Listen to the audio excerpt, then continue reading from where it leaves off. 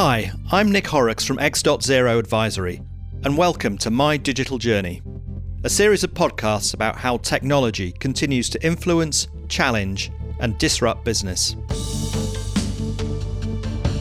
We'll hear from entrepreneurs creating online platforms, right through to adventurers using social media to develop their own personal brand. We'll also hear from people in more traditional industries about how digital is disrupting their prevailing business models and how they are looking to address these challenges. These podcasts aim to highlight the issues faced by businesses and entrepreneurs in the modern digital environment. What made them successful, what mistakes they made, how they look to the future, and how they financed those ambitions. Coming up in this episode. Hello, I'm David Levine and I'm the CEO of Digital Bridge, and this is My Digital Journey. So we were established to solve the imagination gap problem for interiors, for wallpaper, paint, furniture. And we pivoted to bathroom visualization. Emotionally, that was hard to do because we're set up to do one thing and we were jettisoning that thing. And I wish we had done that earlier. What is it exactly that Digital Bridge does, and what's the product? So one day I came home from work. I think I was away on some business travel. My wife said, "Can we redecorate our room?" And I said, "Sure." She said, "Great, what do you think?" And showed me an inch by inch ripped off square of wallpaper from B&Q. And I kind of looked at that and went, I have no idea. I have no idea what that little ripped piece of sample roll would look like in our room. And long story short, I went and researched, figured there must be someone somewhere out there who has software that will allow me to see that wallpaper in my own room, not some stock room, it's my own room. And there were, but they were very, very poor. And I did the cliche, left big, safe, high profile, very well paid corporate job to set up on my own. And here we are. So we do guided design for bathrooms and kitchens, which allows any consumer, irrespective of their design experience, to design, build and buy their dream kitchen and their dream bathroom. Today, consumer buying behavior has fundamentally changed. Most people do almost all of their purchasing online, all of their inspiration. They're inspired by what they see online on social media, on Pinterest, on Houzz, and Google Images, and Instagram, whatever it might be. And they do a lot of their research online.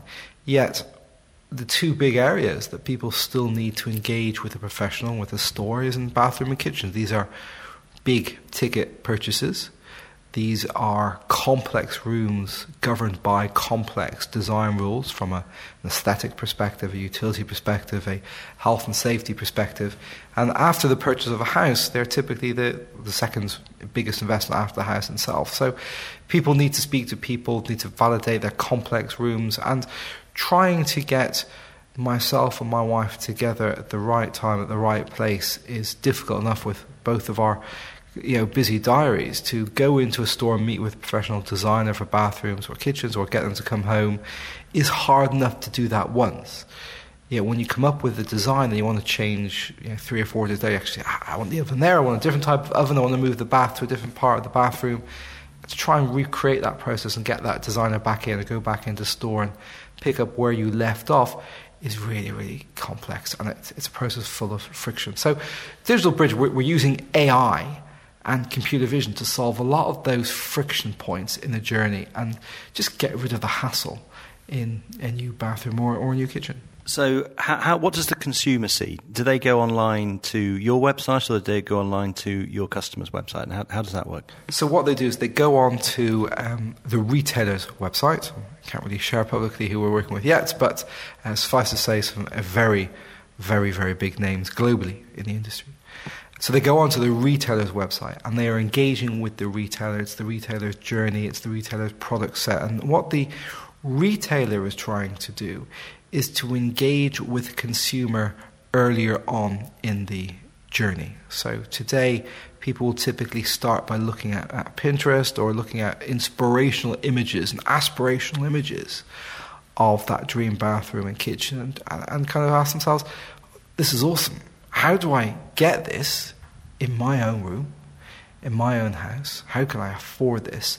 What's the journey and how do I make it happen? And that's where we're trying to help. And sitting behind this technology platform that you've developed, is there a huge amount of data, and what happens with that data? There is a large amount of data, particularly in how products come together, how products are bundled together, how various products work together, but also, and this is a really big differentiator for us, is how consumers actually use products in a design and how they move it, and for a particular room, for a particular budget, for a particular set of constraints, such as why they're actually doing it in the first place, and who's going to use that space. And then we watch them as they do that design journey, either with themselves or with a professional, either online or in store, how they convert, why they convert, what do they do before they convert, or if they don't convert. All of that data is incredibly valuable, particularly because our entire system is based on machine learning. So building that type of knowledge of what consumers actually really do, how and when and where and why they convert or don't convert, and folding that back into the mix is incredibly powerful. And are you seeing evidence now from the retailers that they're able to take this learning and refine their products, develop new products, even redesign their stores? No, I don't think we're quite there yet. I think you have, like in an industry, a wide gamut of retailers who are at different parts of their digital transformation journey. You have some who have really cracked the whole omni-channel journey, and Home Depot are a really good example of that. You can see the numbers, particularly around Black Friday of last year, of 2018, and how they really delivered that incredibly compelling user experience to their consumers online and offline, and joined that journey together really seamlessly, and the numbers, the results that they did. So they're kind of on the one end of that, and there's still things they want to do. And you have other retailers who are struggling to get fully functioning websites together, websites that can stand up to the peaks and troughs of demand, and how you have retailers with, let's say, properties and opcos in different countries, and how they can harmonise that offering. So I think there is a way to go, and I think because we are really, really specialist and really focused on this niche of bathrooms and kitchens, there is an immense amount of value that we can deliver to the retailers in this space around the knowledge, around the data, what people are doing, and that's what they're looking for us to do. Brilliant. Sounds like a very positive story to date. So how have you funded your growth from it being an idea in a bedroom looking at wallpaper, or a bathroom, apologies, to where it is today? Wings, prayers, chewing gum, sticky tape, and support of our investors. So fairly early on, I met with a number of angels who I'd worked with previously, and had pitched this as an idea. And I remember my main angel investor, who I used to work with, and this was before I left working with him, he said, because it's you, David, I would invest, because I know you. I don't think what you want has legs. I don't think technically you'll make this work, but if it's you, I'll invest. And I said, thank you very much, but tell you what, let me go away and let me prove that this has legs. Let me prove that we can build the technology, this really cutting-edge computer vision technology, to solve the problem, and then I'll come back to you. And I did. And I went and I found a couple of PhDs at the University of Manchester to help me build that proof of concept, and we built that, and we got some very early-stage initial traction. And I went to that investor and got him to come on board. My brother also put a small amount of seed money in. And then over time, as we kind of went through each stage of growth, we've always found angel investors. And I think we have a very compelling story, because it's solving a real business problem that people can identify with. So, for example, when you talk about, let's say, doing big data, it's a buzzword, and there are people doing really interesting stuff around big data, but a lot of people, unless they're really embedded in that space, don't really get or understand what that is or what it's doing. But you talk to somebody about bathroom design, they get that, and very often you get, if only I had that 2 weeks ago, 2 months ago when I did the last bathroom, etc., etc. So the fact that people can actually understand at a simple level and emotionally engage with what you're trying to do makes it somewhat easier to get that investment. But also, we have pulled together the most incredible team, highly talented individuals who are doing incredible things, really pushing the boundaries of the discipline of their art in AI, in computer vision, in software development. And we're just creating some really awesome stuff that people look at that and go, wow. Not just the fact that we're based in Manchester. I've spent time out in Silicon Valley and with US-based companies, and and they've, even if they've heard of Manchester, they probably think it's rainy, which might not be incorrect, but they don't really think of us as kind of a technology hub, which is a shame, because the very first stored program computer was run in 1948, about 300 yards from this office here in Manchester. We are the global home of the computing industry, never mind the first industrial revolution. And the work that these guys in this team here in Manchester do is quite simply jaw-dropping, and that makes it easier to find investors. But you've still got to find investors, and you've also got to find, I guess, the right investors. And I guess that's probably as important as the money itself. So how many funding rounds have you done so far? So we're in the midst of our first institutional round, so working with a VC. And we've been very successful in finding and engaging the right VC. Prior to that, it's been angels. It's been people who I have known. It's been through a lot of hard work and graft in networking within the various communities that was supported, particularly here in Manchester. The number of people, for example, at GP Bullhound have been immensely supportive. And in fact, probably one of the biggest inflection points of our business is when we were asked to pitch at a high net worth dinner in Hale in Old Edge, actually some years ago, and I put this in front of a number of high net worth individuals who had built their own tech businesses and had exited, and they were very excited about what they saw. And we found our chairman as a result, who invested in the business, and that was a very, very important moment for us. And we've found additional investors along the route, but through personal contacts, through networking, through raising our profile. They don't come to you. You got to kind of go find them. It is hard work. There's no doubt whatsoever that if I was in London or if I was in the US, it would be easier. The key difference I often see with investors is early stage investment in the US is, do you have a concept? Is the market big enough? And are you the right person to drive this forward? In the UK, the exact same stage, early stage investment is, do you have 100,000 of monthly recurring revenues? Worlds apart. It's the reality, but it's worlds apart. And that's why we struggle. And that's because I think people take a different view to risk and have a different appetite for risk in the UK, in the Northwest, compared to the US. Well, it's a very interesting observation, and hopefully one that will change over time. So you're on your first institutional funding round now. What does success look like for you personally as an entrepreneur, but also for Digital Bridge? I'm not sure the two are particularly different, actually, because we are not quite one and the same. One's a person, one's a business. But for us, we want to be the biggest company in the bathroom and kitchen space. We want to create these most incredibly compelling consumer experiences that allow a consumer, no matter their level of design experience or expertise, to be able to design and have that dream bathroom and kitchen. And I think if you look from the outside, you might think, they're probably more interesting industries than bathrooms, but or kitchens. But people and families spend a lot of time together in the kitchen.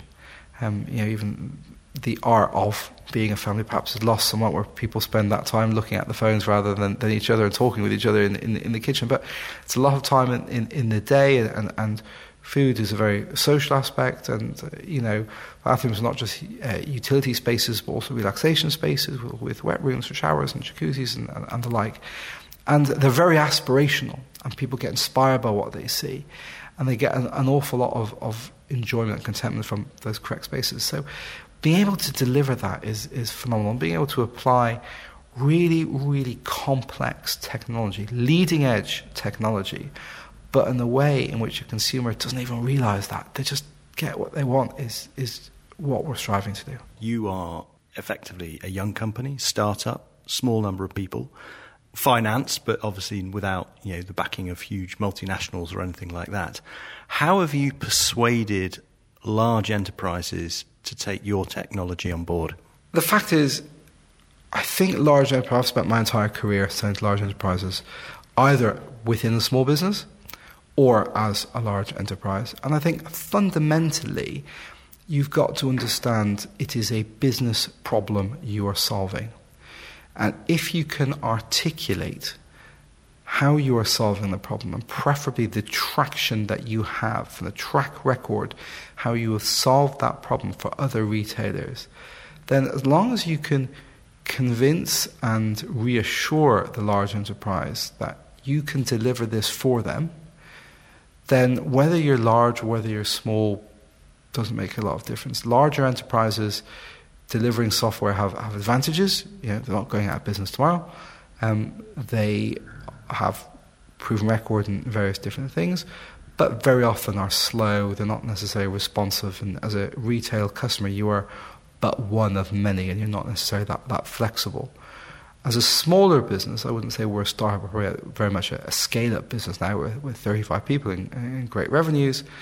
You have that flexibility, you have that ability to ensure that your customers feel the right amount of love, that you have enough of a foundation to be able to really reassure these leading global retailers that you can deliver. And the retailers, we are working with global multinational retailers today, being able to share that with potential customers means a great deal of credibility. And you've touched on this already, but I think it's something that certainly people listening to this may want to know a bit more about.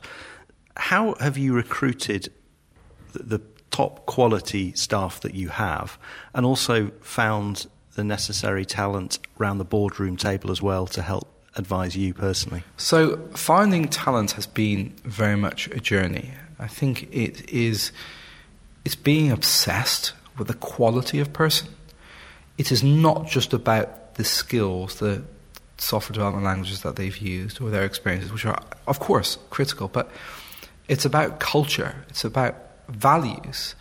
But culture and values in itself are quite easy to stick on a piece of paper and stick on the fridge and to bring up in an interview. But as I spoke with Cal Henderson, one of the CEOs of Slack a few months ago, and he made this point directly.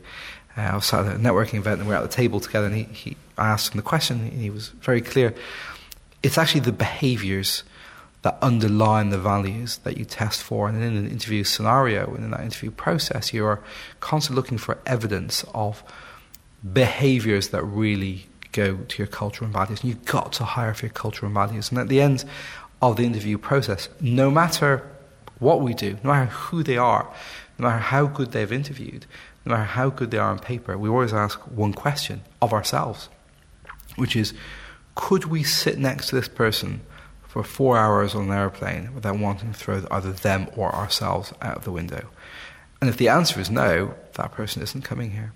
And there have been a number of scenarios where we found somebody who was on paper phenomenal, and even interviewed really well, but we sat down and said, could we? Is that the right person? Is he or she the right fit? Would it work? And we said no to some people. And to a large extent, the same around the board table. People have a kind of I won't say it's a strange view because I understand it, but when you're out there looking for funding, and that's really where you get your board representation from, is from your investors, very often people perceive it as a one-way pitch. We as a business, a startup, as a scale-up, trying to sell ourselves to the investor. To my mind, that's the wrong way of looking at it. The investor should be selling themselves to you. The investor should be making it really clear why they add value. And I always ask, I'm really explicit. Investors will always say, you pitch them, do you have any questions for us? And I'll say, yeah, what are you going to do for us? What value do you bring to the table? Money is important, but money you can pretty much get anywhere. What are you going to do? Do you have contacts? Where's your experience? Have you built businesses like ours? Have you helped extend a growth startup from the UK to the US? What's your experience in supporting growth stage businesses and all the aches and pains that involves? And I interview them, and it's so crucial, because when you take somebody's money and when they take a seat on your board, you are getting married. and the divorce would be very, very messy. But it's not even about looking and trying to anticipate those downsides. It's about if you can find that right value add, it's incredible. Particularly as a sole founder, sole CEO, and not a co-founder. It can be a bit lonely sometimes. There are decisions that need to be made, and sometimes you need some external third party to sort of help you see the wood from the trees. And my board do that, and hold my feet to the fire when need to be held. They'll support me when that's needed. They're there to bounce ideas off, and they're there to really help me see it. And as my chairman often says, my job as CEO is to work on the business, not necessarily in the business. I think that's very good advice, actually, that your chairman's passed on to you. So you've obviously put a huge amount of store by people in the business. Yeah, in terms of how you split your time between product, recruitment, marketing, finance, how much time do you actually spend on trying to find the right people for the business? To be honest, thankfully, for me personally, not a great deal anymore, because we've got to the point where, quite frankly, my team do a far better job of finding people. I'll often say, as a CEO, you have 4 full-time jobs. You have to manage the business, you have to sell, you have to raise money, and then you have to recruit a great team.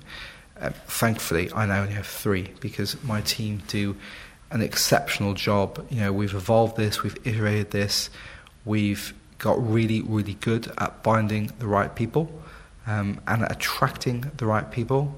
And I always insist on meeting new people who are going to join the business before we make the final decision. Not just because I want to meet them and see if they're right, because I rely on my team, and if my team tell me they're the right person, they're the right person.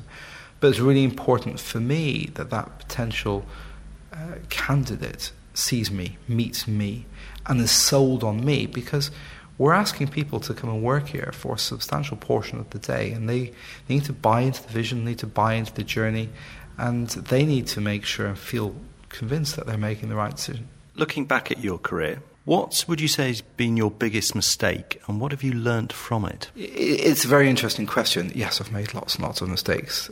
Thankfully, rarely the same one twice, which I think is a strength. I mean, everyone's going to make mistakes. You just got to suck them up and ensure that you learn from them and realise what happened and why. I think possibly not pivoting the business early enough.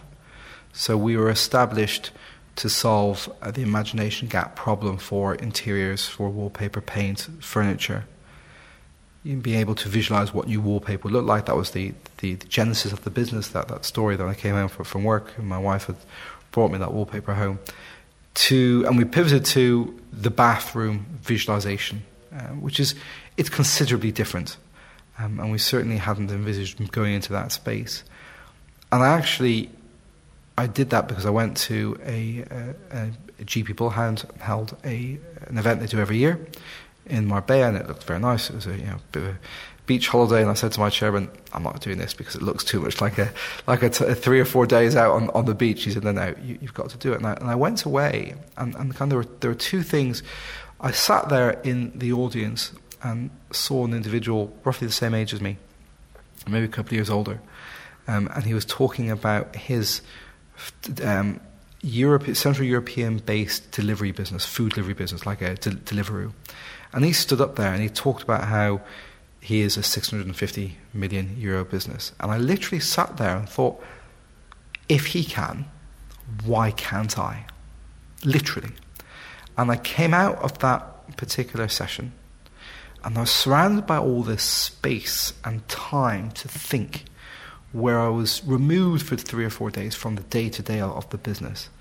And it literally hit me as an epiphany moment. It says, why are we still emotionally delivering that first product for wallpaper or paints? Because it's great, it's sexy, it's winning numerous awards, and people like it, but it's not really delivering a good economic return for the shareholders of the business.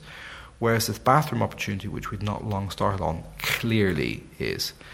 And I literally, at that point, I walked out of that session, called my COO and said, we are no longer going to do the thing that we were set up to do.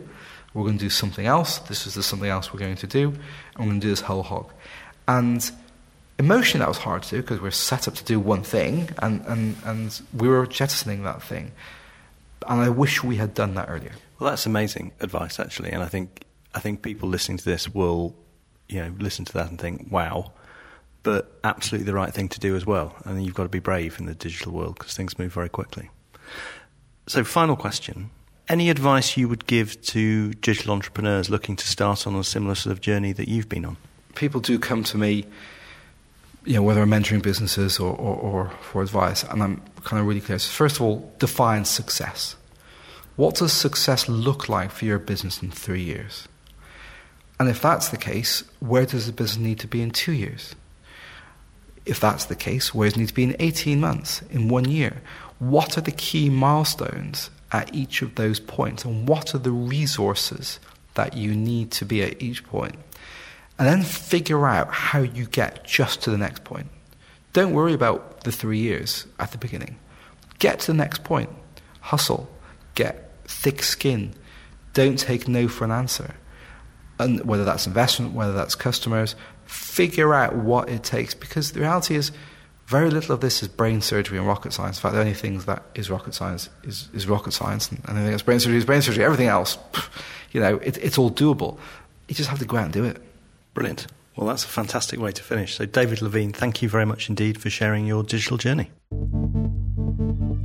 Thanks for listening. I'm Nick Horrocks from X.0 Advisory. Make sure you subscribe for the latest episode of My Digital Journey.